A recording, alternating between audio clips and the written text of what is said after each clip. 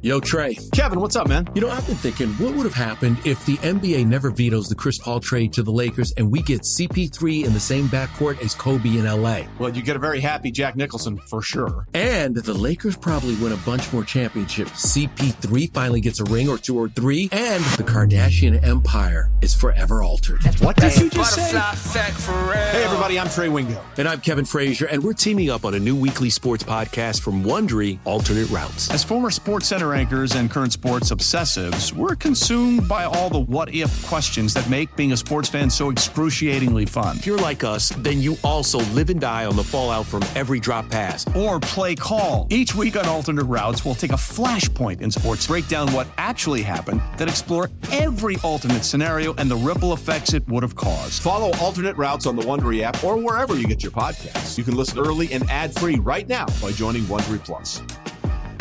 Let Tend Dental make your dream smile a reality. We offer a variety of top-rated treatments, including Invisalign aligners. And for a limited time, Tend is offering $750 off orthodontic treatments. Offer valid through January 31st, so don't wait. Visit hellotend.com/sale. That's hellotend.com/sale. And book your free consult today.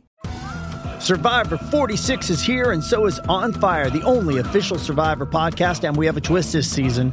The winner of Survivor 45, Dee Valladares, will be joining us every week. We're going behind the scenes of the biggest moments, the how and the why things happen, and the strategy and analysis you can only get from someone like me, a Survivor winner.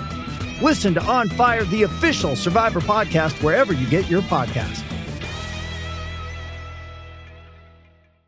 First and Pod, hosted by Danny Parkin and Andrew Filippone. Steelers and Saints. Should I be rooting for the Steelers to lose to New Orleans on Sunday? So, I mean, I kind of tipped my hand on this one earlier. Like, I don't think it matters if you think they have their quarterback.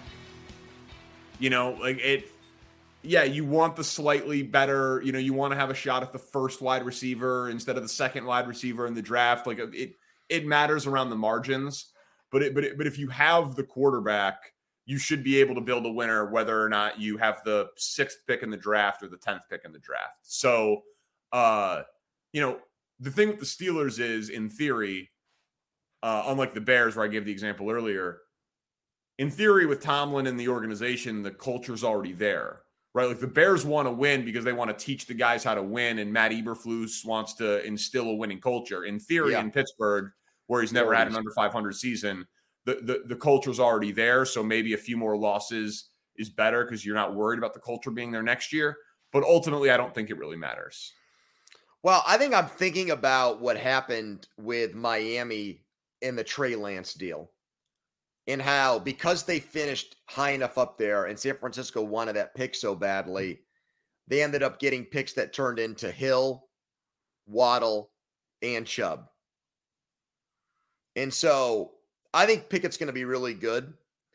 I don't know, even as a big fan of his, I think I'd be going out on the, furthest limb by saying that I think he's going to be like a Allen or Mahomes. So if he's like the next tier down, then like I want them to get a top 5 pick. So a quarterback hungry team wants to mortgage their future for that pick, because I think it can accelerate their winning. Yeah.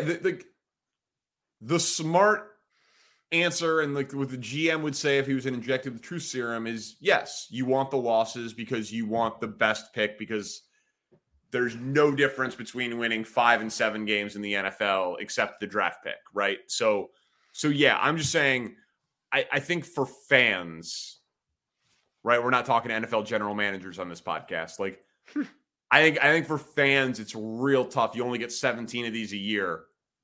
Most of them can wrap their minds around rooting for losses when the prize is franchise quarterback. I'm not sure most of them can do it for like the 7th pick is so much more valuable than the 11th pick so that we can take a receiver from Ohio State. Yeah. So, do you think, we'll talk Browns, Dolphins, do you think Tua needs to start being put into the MVP conversation? No. Why? Because he's got the offensive player of the year. Tyreek Hill is objectively better at his job than Tua is at his. Tyreek Hill's got a shot at the single season receiving yards record. Okay, we didn't hold that against Mahomes when he had him. Right, but Tyreek Hill's having a better season this year than he had in any year in Kansas City. And the quarterback doesn't get credit for that? No. Sorry. Dude, I mean, when does the eye test come into play for you? Never? No, it does, but I feel bad that the guy literally has the best QBR and passer rating in the league and hasn't lost when he's finished a game. And you're like, no, F him.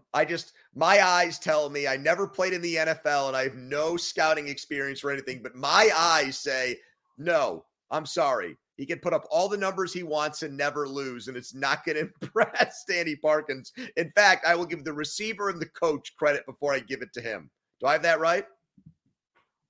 Could not have said it better myself. All right. What you've never How about the thing where it got played? switched online and he looked like he was throwing it right-handed instead of left-handed? And when that happened, people were like, oh shit, it actually looks good. Maybe you need to go watch that video again, Danny. Maybe I do. Okay. You've never scouted. You've never played.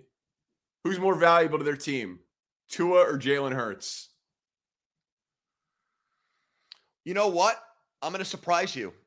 I would say Tua, and here's why. No, here's why. No, here's why. Here's why. We've already seen what happens to the Dolphins when they go. What do you mean? Why didn't Teddy Bridgewater put up numbers with those guys? I mean, he had one game and then he got hurt? He played in 2 games and he got injured in 1, yes. Okay. So Tua is better than Teddy Bridgewater. Well, but all I'm saying is you're talking about value. When other guys went in and played quarterback, they lost a ton, or not a ton, but they lost. With Tua, they win. You brought up Hurts. What does that have to do with Jalen Hurts? Well, here's what that has to do with Jalen Hurts. I think if Minshew is in there, I don't think they're undefeated, but I think they're still in first place. Okay. That's unanswerable. I mean, at some point. So is when you're not backing up your argument with anything empirical. You're just saying, I look at the guy and I don't think he's that good. That's all you're saying. And that's hard to argue too. What's empirical is what he has around him with Waddle and Hill and Yes McDaniel and Teron Armstead and Gesicki. He's got an all-star team. Mahomes had Kelsey and Hill and Andy Reid and everything around him. And he had 5,000 yards and 50 touchdowns when he won the MVP. And this guy is putting up efficiency-wise better statistics than Mahomes right now, Danny. But not yards or touchdowns or my beloved eye test. He looks at the receiver when he throws it to him. Mahomes does no-look passes. What does Justin Fields do? He actually blinds himself before the play. And Justin then Fields throws it. He just runs it round. for 80 yards. Yeah. Listen, if you want to make the argument that Tua is better than Justin Fields, you're on the wrong podcast, my friend. Let me ask you about the Seahawks and Titans game from this perspective. What did you make of this war of words between Russell Wilson, Geno Smith, and Pete Carroll this week about wearing play charts on their wrists? Did you see this back and forth? I saw a little of it. I feel like you love the drama of these midweek press conferences. Oh, I love this drama right here. What am I supposed to make of it then? Here's what you're supposed to make of this. You're supposed to love the fact that Russell Wilson, who's supposed to always be sleek, PR, I'm always going to act like everything's great, no panic. This is chapping his ass. And he's letting his guard down a little bit on it. And never in his wildest dreams did he anticipate. I mean, this is the Murphy's Law season from hell for him. Yeah. He sucks. The guy that was his backup is great. The coach that he said, get me away from him. He's my albatross. I can't win with him. Looks like a genius. He hired a great offensive coordinator. Their draft was incredible. I mean, it honestly is like a karma thing that you'd see in a movie. I'm with you on all of it. Selling a little or a lot?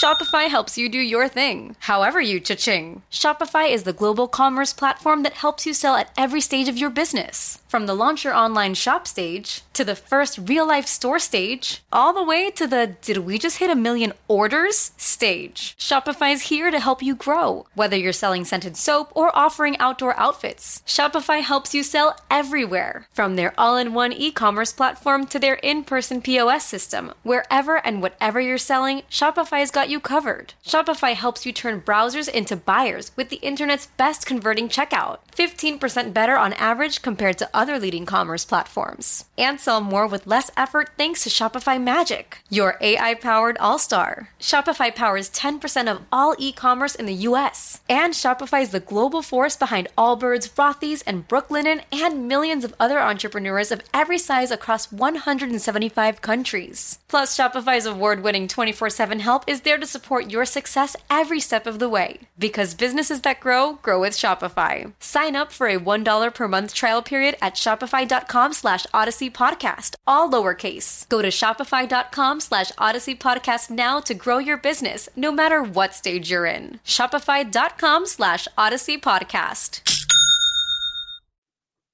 I think that laughing at Russell Wilson has been one of the most enjoyable things in the NFL this season. And that's kind of mean. But I think he's letting you know now that he's actually, he hears it. He tries to live in that cocoon and bubble. Hears it. But now he's letting his guard down, and you're getting to peek in that this is really burning him up inside. Yeah, he is human. How could it not get at him? And we know that he cares about public perception. Like, honestly, that's his downfall, is that he cares about public perception so much, too much. He's kind of got some KD in him. You know, where KD's like, I don't give a fuck. My life's amazing. I'm KD. But he does it so hard and so aggressive that you know that he cares. Like, Russell Wilson is just tries so hard. He's such a tryhard that he wants public approval. And so, yeah, of course it's killing him what Geno Smith is doing and what Pete Carroll's doing. And you said, like, never in your wildest imagination. Geno Smith's like the only person who believed this was possible. And I guess maybe Pete Carroll. Speaks came at me pretty hard on the show this week. He's like, you don't like defensive coaches. You won't give Matt Eberflus any credit. You won't give Pete Carroll any credit. It's all Geno Smith. He's like, you just, because I said I would fire Eberflus to keep Luke Getsy, just to have some continuity for Justin Fields. And that was like the most unpopular opinion I've given in a long time. Wait a minute, because is there an idea that Getsy's going to get hired as a head coach? Is that out there? Yeah, I mean, he interviewed this last cycle. Oh, I'm with you 100% on that. You should have called me. I mean, I didn't really feel like I needed reinforcements. Felt like I made the case pretty well. But like, yeah, Getsy interviewed for the Broncos job that went to Hackett. People think that he's a head coach in waiting. He's one of the youngest offensive coordinators, great play caller, all that stuff. And if he can do this with Fields and nobody else, I think he's going to get a job. Like, LaFleur only was in in Tennessee for a year. Yep. But everyone knew he was such an up-and-comer that he got the job, even though the offensive numbers weren't huge. Like, I think the same exact thing's going to happen. And everyone's like, we'll just promote the next guy. Just find your Ken Dorsey, and Josh Allen's fine. Like, well, Josh Allen had 4 years of Brian Daboll. And he only had one coordinator his whole, in the NFL until now. He was established. Fields isn't established. So I'd want some continuity there. But I do have to give Pete Carroll credit. Like, you talk about winning a divorce. I mean, he's crushing him more than Aaron Rodgers is crushing what's his name? Mike McCarthy. What's the last game? We were going way too long for this shitty slate. The last game is Rams and Cardinals, and I just want to say simply, I think John Wolford puts out very strong Cooper Rush vibes here. I actually think this has a chance to be a good thing for the Rams because Stafford they need something good to happen. Well, right. And maybe this makes McVay work harder. You know what I mean? Like, I think it's human nature after you win a Super Bowl to rest on your laurels a little bit. And I think that this right here is like a new challenge for them. So something needs to snap the Rams out of the funk that they're in. And I actually think that this guy might do that for them. Thoughts? I have no idea if he's going to do that for him. And like, Cooper Rush was it seems like every year, you mentioned Gardner Minshew earlier. Like, remember Minshew Mania? When everyone was like, this guy's amazing because he wears jorts and has a mustache. It was all about like the Fu Manchu and jorts. If he dressed like you and me, people would be like, oh, fuck this guy. Yeah. It was so transparent. They were like, is Minshew a franchise quarterback? I was like, what the fuck are you talking about? And Cooper Rush was the same. Like, Cooper Rush won while he was throwing for 100 yards. You're like, well, I mean, maybe they should give him the job over the guy that they gave $160 million to. Like, well, what is going on with people? I like saying that. That was fun. That was a fun little ride we were on together for about a month. Yeah. You said that. It was, what, are you high? Not anymore. Yeah, I know. You quit. Nobody likes a quitter, Pony. I try to tell you that. But maybe it snaps McVay, out of it. I saw he said this week that, his memory has been vastly overstated, which is just a funny thing for a young person to say when he's literally on camera recalling random plays from random games from 5+ years ago with exact precision. I'm like, I don't know, man, your memory seems pretty damn good to me.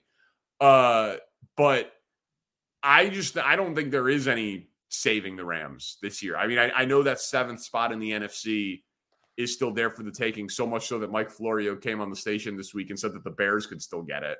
I was like, no, they can't. Counterpoint, no. Yeah. So, I mean, if people are making the argument that the Bears can get it, then certainly the Rams can still make the playoffs. But I don't think John Wolford's going to be the thing that saves them. All right, Danny. All right, Tony. Thank you to Spencer Ray. We went an hour on this slate of games. We should get hazard pay. I'll see you out there. See you, buddy. Subscribe, rate, review. First and Pod. Peace.